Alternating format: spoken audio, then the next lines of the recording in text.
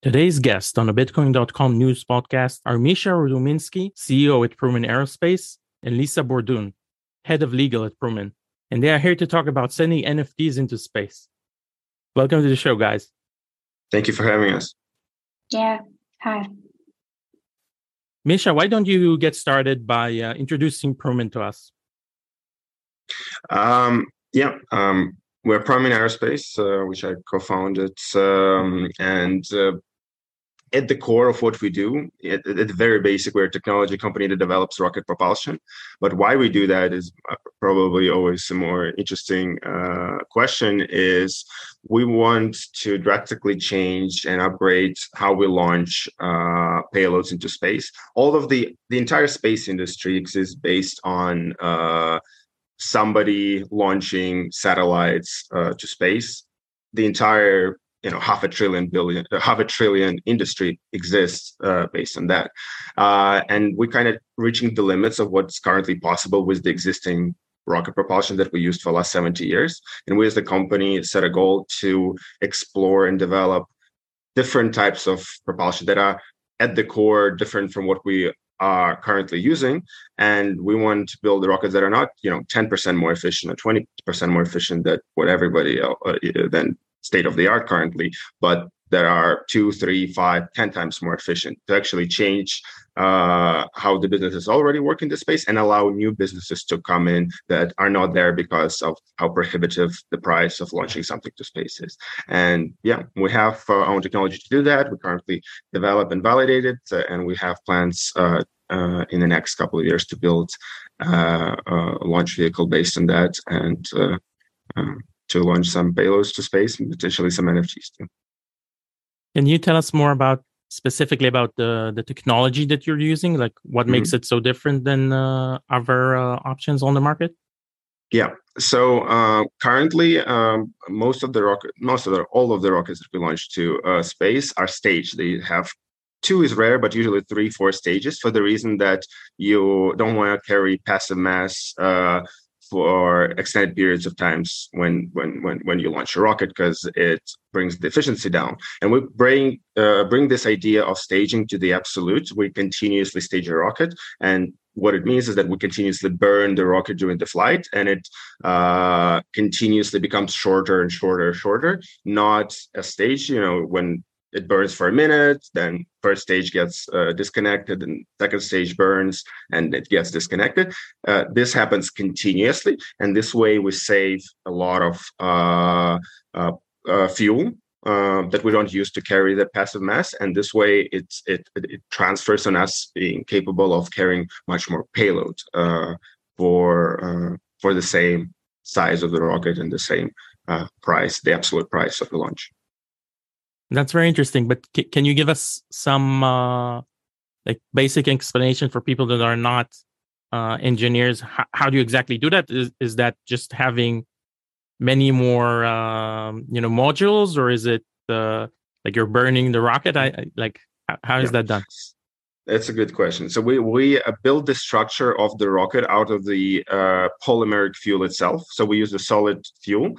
And in our case, the fuel that we use has enough structural integrity to actually hold and double as the structure of the rocket. So we don't need to have the outer metallic or composite material that usually is the fuselage of the rocket. We don't need that because our fuel is what acts as that fuselage, as the structure of the rocket. And then during the flight, we have our engine consists of 2 parts. One is gasification chamber, which gasifies the solid material, and those gases go into combustion chamber, where obviously the combustion happens and we create the thrust, which actually propels the rocket forward. And that combustion chamber is where we feed with our mechanical feeding system. We feed the engine up on the fuel rod, and not the simplest idea and concept to describe in audio form, but that's what we have. That engine, pretty much, if from the outside, it would look at the engine is climbing up the rocket, burning it during the flight continuously. And that's how it works. Well, that's very innovative. I don't think that I've ever heard about something like that before. Yeah, it is. We're kind of doing a step back from. We understood that what's really important, and that there are more than, by different calculations, from 100 up to 200 different companies building launch vehicles in the world right now, and most of them, apart from 10 or 15 companies, pretty much use the same technology. And yeah, some of those companies are gonna survive and gonna have the most efficient rockets. But if we ever want to really drastically change how we can launch and what we can launch to space, and for how much we can launch it to space, and then obviously we're talking in the future interplanetary, hopefully at some point interstellar travel.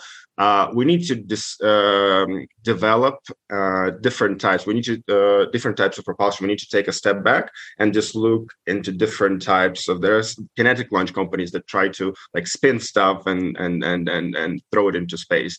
There are companies that use detonation to extract more energy from the same amount of fuel. And by combining in different ways those all the alternative types of propulsion, you can actually create something that is not, as I said, as I started with, not 10% more efficient, but 10 times more efficient.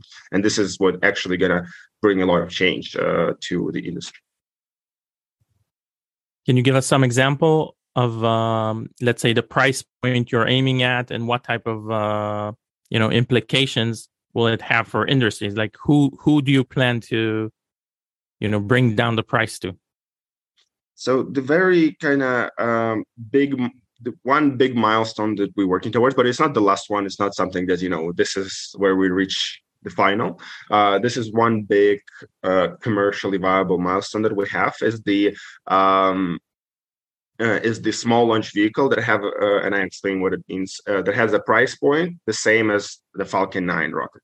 The issue on the market right now, right, is that 50 years ago, the average satellite would weigh 15 tons, and the average size of the rockets that would the payload capacity of the average rocket would be around 50 tons. So it was really good match. The rockets were built for something that we actually needed to launch. But the issue now is that most of the satellites are much, much smaller. The average size of a satellite is somewhere between 100 kilograms up to 300 kilograms. But the most efficient rockets are still the rockets that weigh, that have a capacity of 15, 20 tons and more. Starship is being built by SpaceX that has a capacity of 100 tons.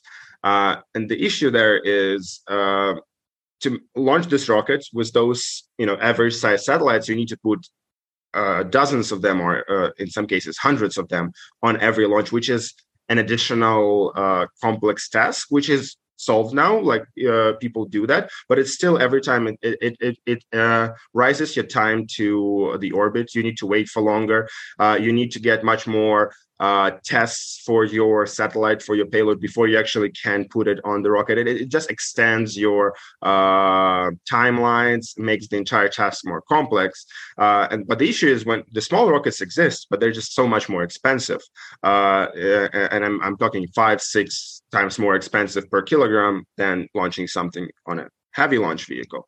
And for us, what we have is we have the technology that will allow us to build a small vehicle that can carry 300, 400, 500 kilogram satellites on dedicated launches. So without sharing it with 100 other satellites, but have a price per kilogram similar to a heavy launch vehicle like a Falcon 9 or some other less known vehicles. And this is something that will bring a lot of change to the market, where some business models didn't work because you couldn't go to very unique orbits, because most of those big rockets go to very specific and usual orbits, and you didn't really get a chance to choose. So for some businesses, they need very unique orbits. They couldn't reach for a price that they would want to. For some, they didn't want to wait for a year and a half to launch their satellite, because they can make it now in 5-6 months.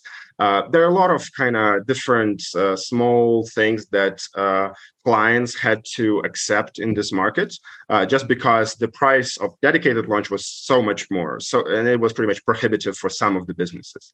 And having that access to the same to this dedicated launch at the same price point, this is what will influence the market a lot and allow a lot more businesses to enter. But long term, if we're looking, over the decades. The technology that we're to develop is at the core, it can produce more energy per kilogram of fuel, which means, just cheaper launch because you can just store more energy in the same size of the rocket. Long term, we can see this influencing the entire launch market and potentially competing with the technology that is currently used in Falcon 9 and Electron by Electron rockets and so on.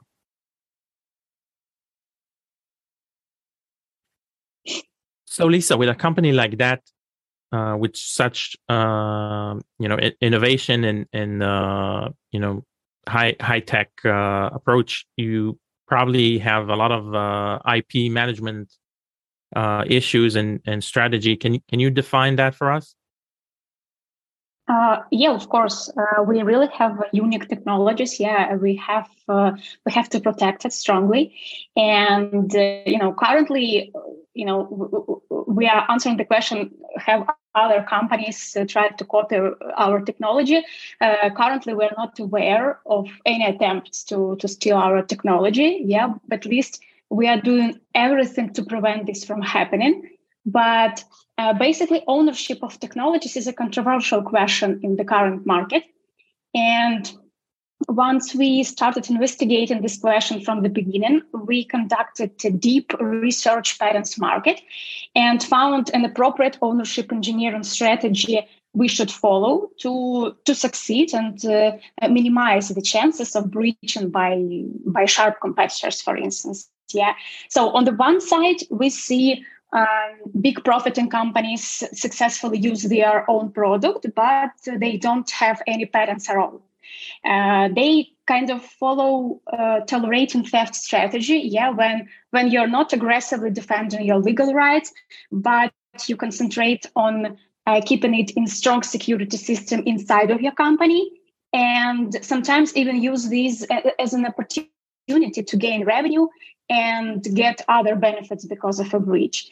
So now, not patenting your legal rights may even be a chance to find novel ways to engineer ownership and still gain a competitive edge on the market. Yeah, and that's why some businesses today decline ownership, even when the law makes protection available. And because ownership law is usually less complete than people assume, unfortunately. And for instance, I can't mention Elon Musk's reply about patenting SpaceX. Yeah, officially they forgo patents, and once he said that their primary long-term competition is in China.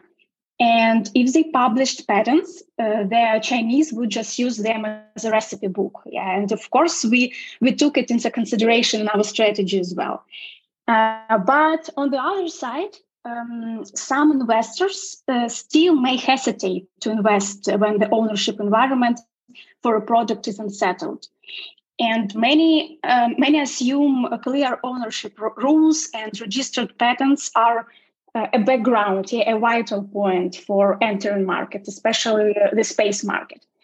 And so, yeah, and of course, talking about protecting your legal technology, you cannot skip an internal security system, in your company, contained with different tools to keep your valuable confidential information in safety. And that was actually barely the first step we made since Promin was established.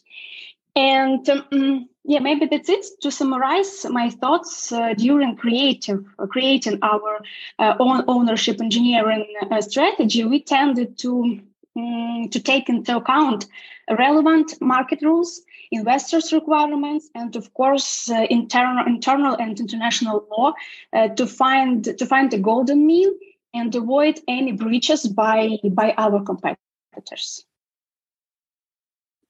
Yeah, I guess at that level of competition, the problem isn't just commercial enterprises, but rather state entities, right? If you're thinking about the space shuttle blueprints being stolen allegedly, right, by hackers from from Asia, So yeah, that's not something you can stop by the legal system, right? Right. Yeah. But is licensing something that that's possible for at least in the, let's say, the West, right? If if you have legal patents on a launch system, right? Can some, like a company like uh, SpaceX or an agency like NASA, will they license technologies from other companies, or they can just take them, I guess, in the case of like NASA, or not?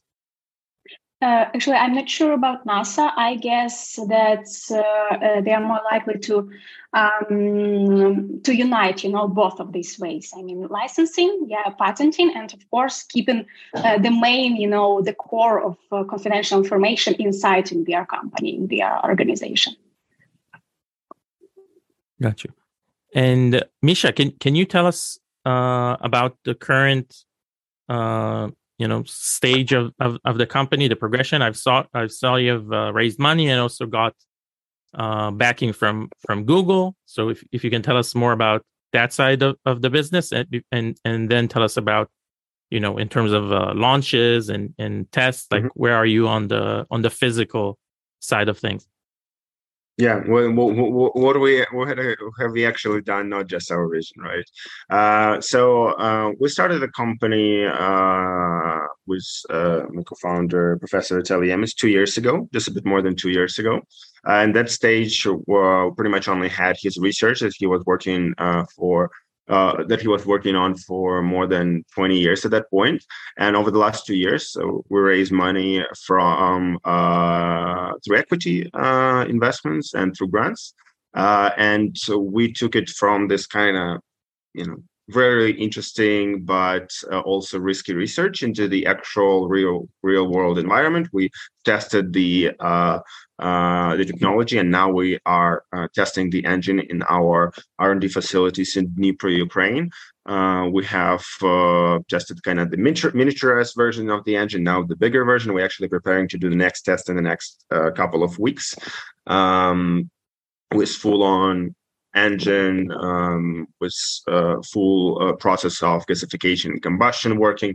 So the technology that we took in when we started already got from the research into the actual working engine prototype of the engine in our laboratory in Dnipro, and now we're preparing to do a proof of concept, like suborbital launch, because this technology has never flown before. This is not, again, we don't have the legacy of 70 years of rocketry behind this specific tech. We go in kind of smaller steps, and the next step for us is do a 100-meter suborbital launch, basically just seeing the rocket lift off and fall back to Earth, and seeing if there are any issues with vibration, with like heat exchange, and so on. And this is our goal. This is our next kind of big goal. And after that, with iterations, we'll go to 40 kilometers, 100 kilometers, and then slowly get into the low Earth orbit after that in the next couple of years. I see. And the launch of the NFTs, right? Your cooperation with Meta History, the War Museum in Ukraine, is planned for 2025. So yeah, we currently the timelines that we discussed are for 2025. That's where we kind of is the earliest time we expect to potentially reach the orbit.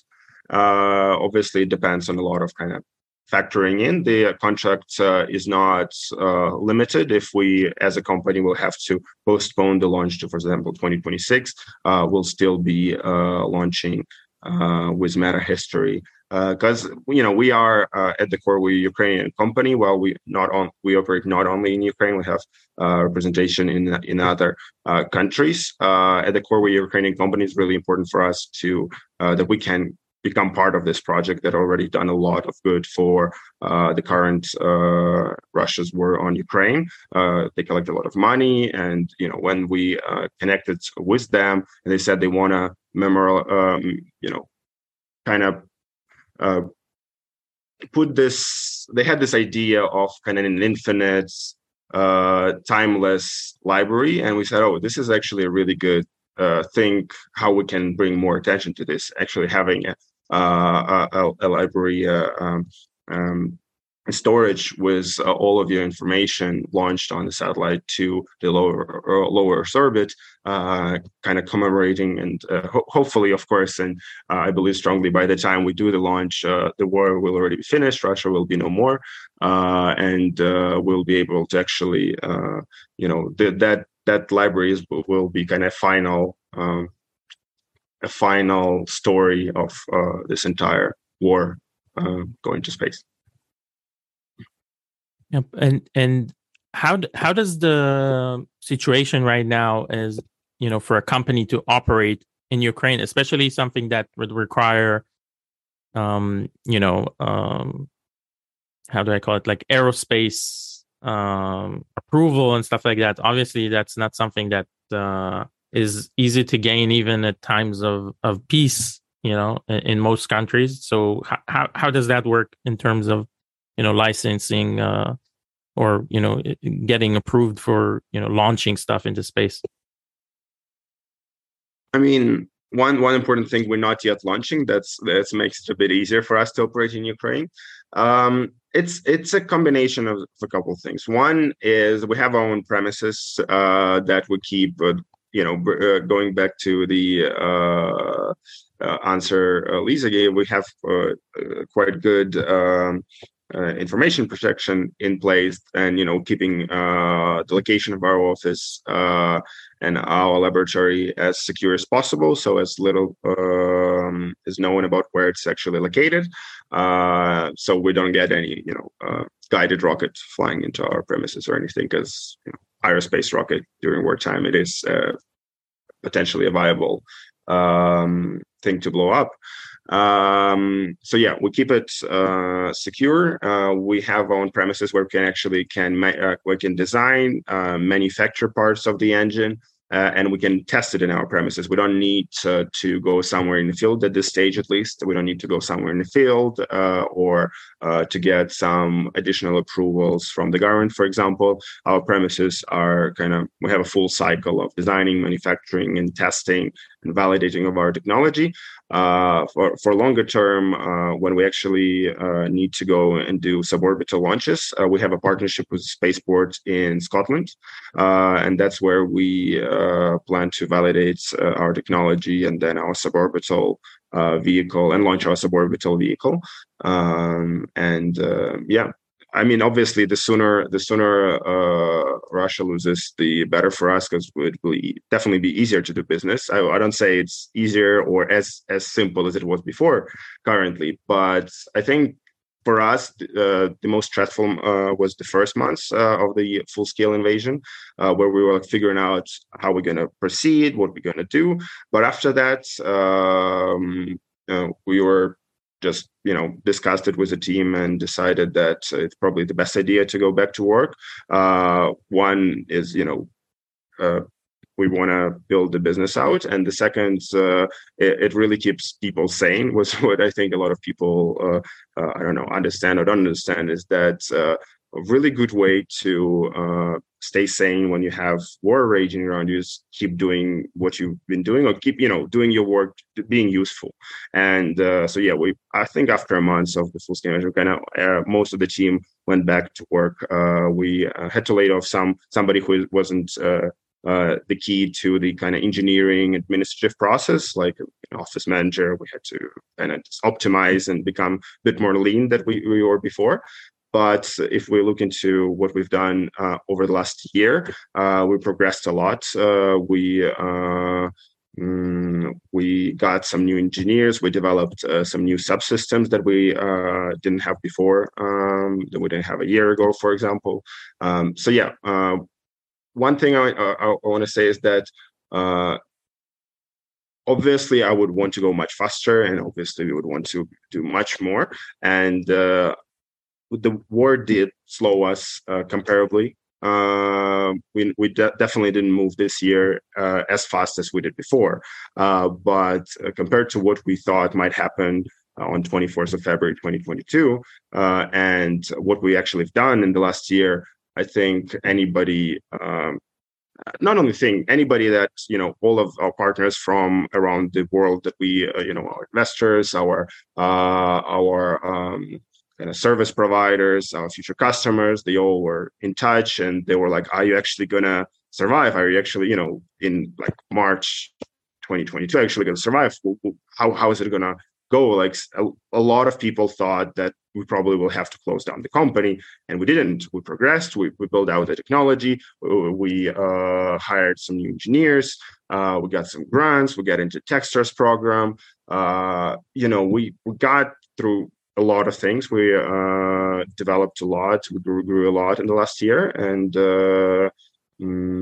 I think it's a really good kind of. It's really good showcase of the resilience that we have and the kind of culture we have in our team. Yeah, it's pretty incredible that any company can survive under these conditions, and let alone advance. You mentioned your clients. Can you tell us more about if it's possible, like who are your clients, and what's the process that you pick them? Lisa, if you want to comment on that as well. Maybe Misha will cover, more market instruments. How we choose it. But if we talk about it from legal perspective, of course, we take the reputation and the policy of safe relations quite seriously. So we use settled risk assessment in our company. We conduct a due diligence process on a prospective clients as provide an initial investigation of a business, overview and detailed points of the company, then of course analysis, evaluation process, and finally reporting to make a final decision. And considering our niche, we also need to check the legitimacy of cooperation in terms of space law, because there are many aspects we should pay attention to, including export control, licensing, and etc. And these rules are related to our suppliers as well, by the way. That's very interesting. Can you give us? Can you give us some examples regarding export controls? Like, I'm guessing that's certain countries you're not allowed to work with, or is that like individuals? How does that work? Yeah. There is a massive, regulation between, our country and other countries. We should follow. There are many, individual acts and laws that we should consider. I cannot, emphasize just the one main rule, we should follow. It's a scope of many requirements we should consider. Yeah, it's a field where most startups say you move fast and you break things, but I guess in aerospace you can't really operate like that.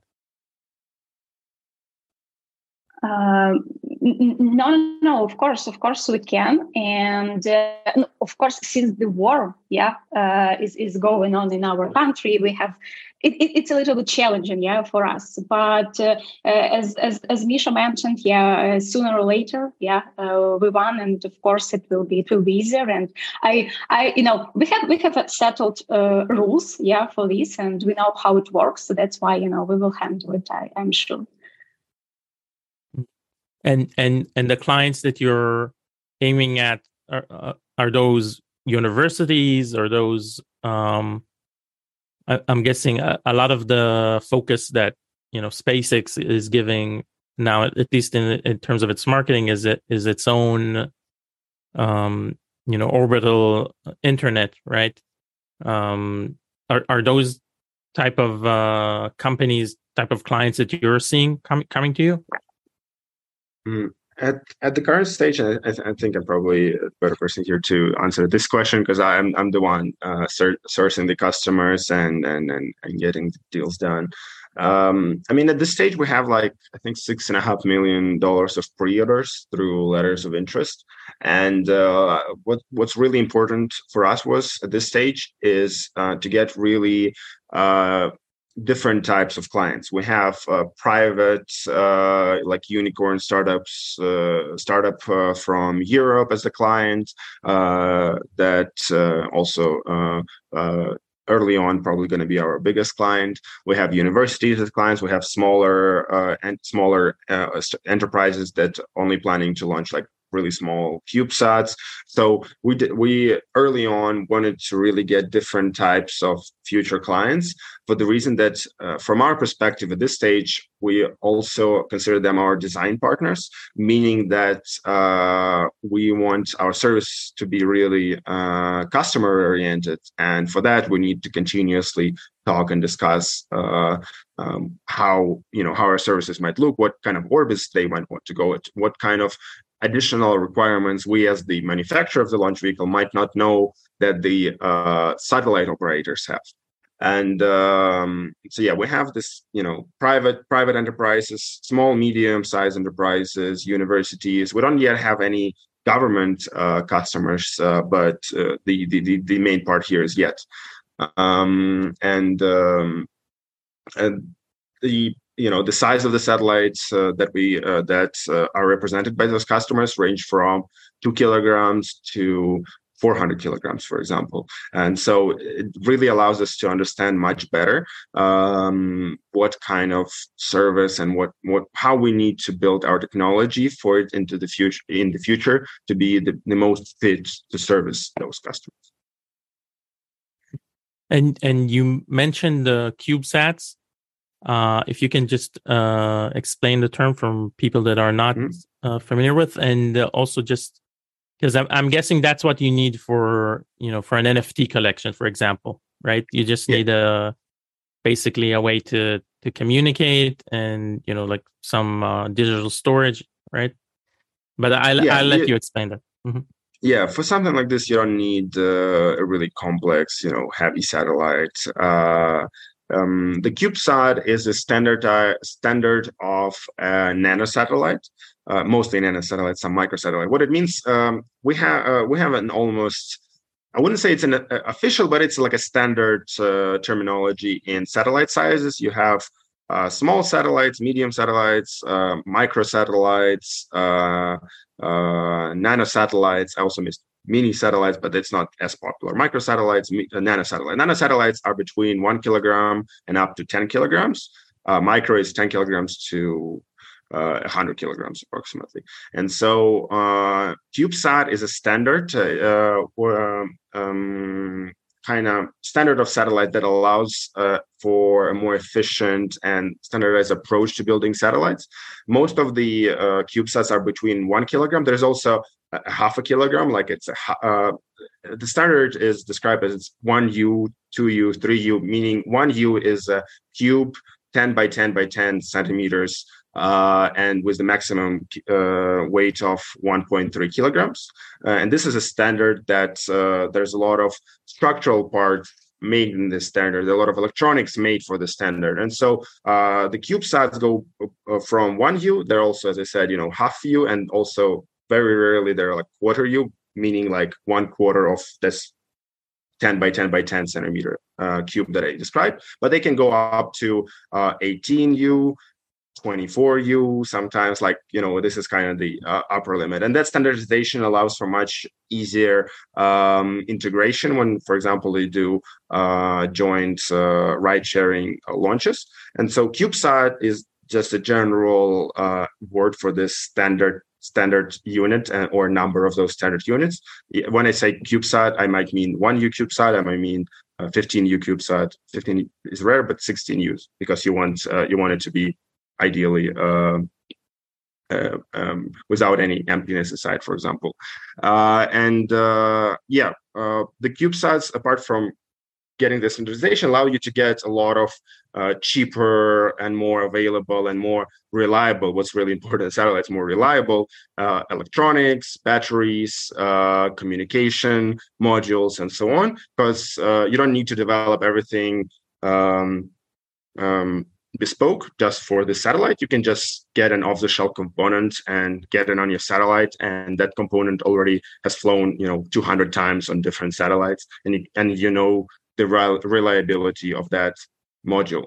And that's what CubeSat is, and that's what something like MetaHistory's satellite will look like.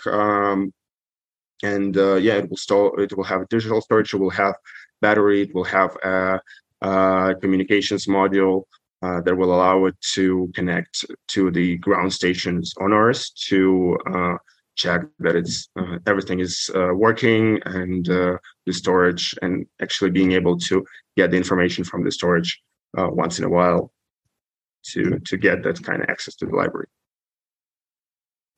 So a question just popped into my mind, which I'm not sure if you can answer, but it's just an interesting thought experiment, or trying to wrap my head around it.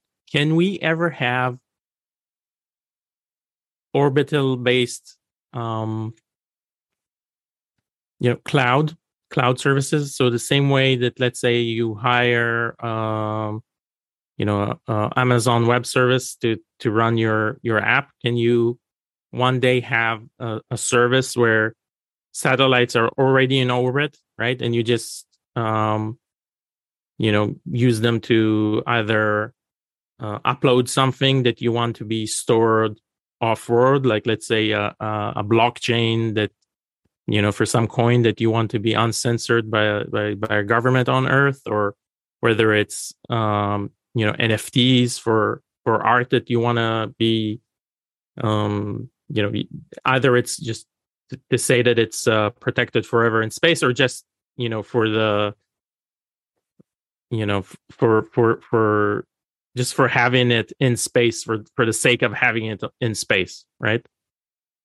That's the thing. The part that you mentioned, the storage, is more than possible. The cloud compute in orbit is inefficient because there are issues with heat transfer. It's really hard to radiate heat in space. So it wouldn't be the most efficient use of the satellite capacity to put a lot of GPUs into space and use it as the computing satellite. That is not. It is possible, but but it would be a really complex task, really expensive task, and there would be literally no reason for you to put compute into the orbit. But the storage part is more than possible, and I think there's definitely going to be a market for it. There's already a market kind of slowly developing.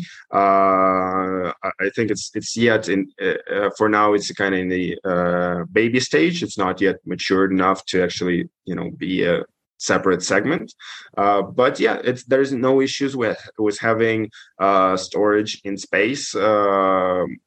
Most likely, not most likely, but definitely it would be a solid state drive storage that would have a communication model with Earth, and then whatever you want to run, if it's blockchain or is it just usual storage,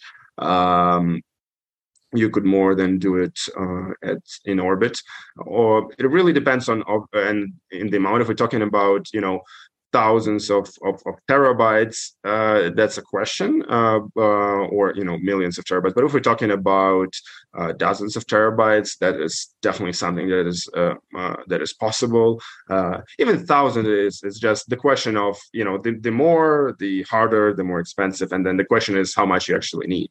Do you need that store thousands of terabytes in orbit, or is it how big is Bitcoin blockchain now? Is it like more than 100 gigabytes or a couple hundred gigabytes at this point? I might not have it right on top of my head.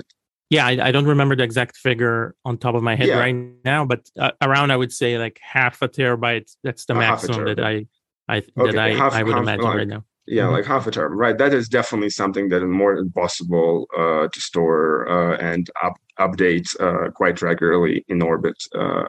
And so, if there are clients like that want to partner with us, definitely an interesting kind of niche that can be addressed. Yeah, I'm sure in the future those sort of things will be a possibility.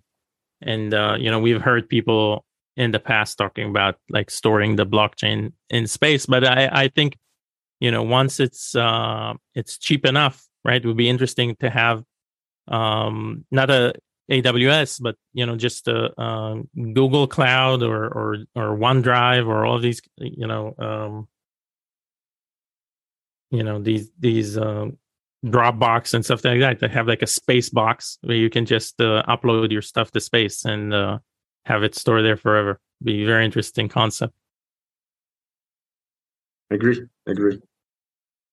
Okay, so I want to thank you so much, Misha and Lisa. I know you have to get going. Thank you for taking the time and coming here to talk to us about it. And good luck with everything and with the launch of the NFTs in 2025. Thank you very much for having us. Thank you so much. Thank you. It was a pleasure. Thank you. It was a pleasure. And thank you for listening to the Bitcoin.com news podcast. Follow us for more interviews with the most interesting leaders, founders, and investors in the fields of cryptocurrency, decentralized finance, NFTs, and the metaverse.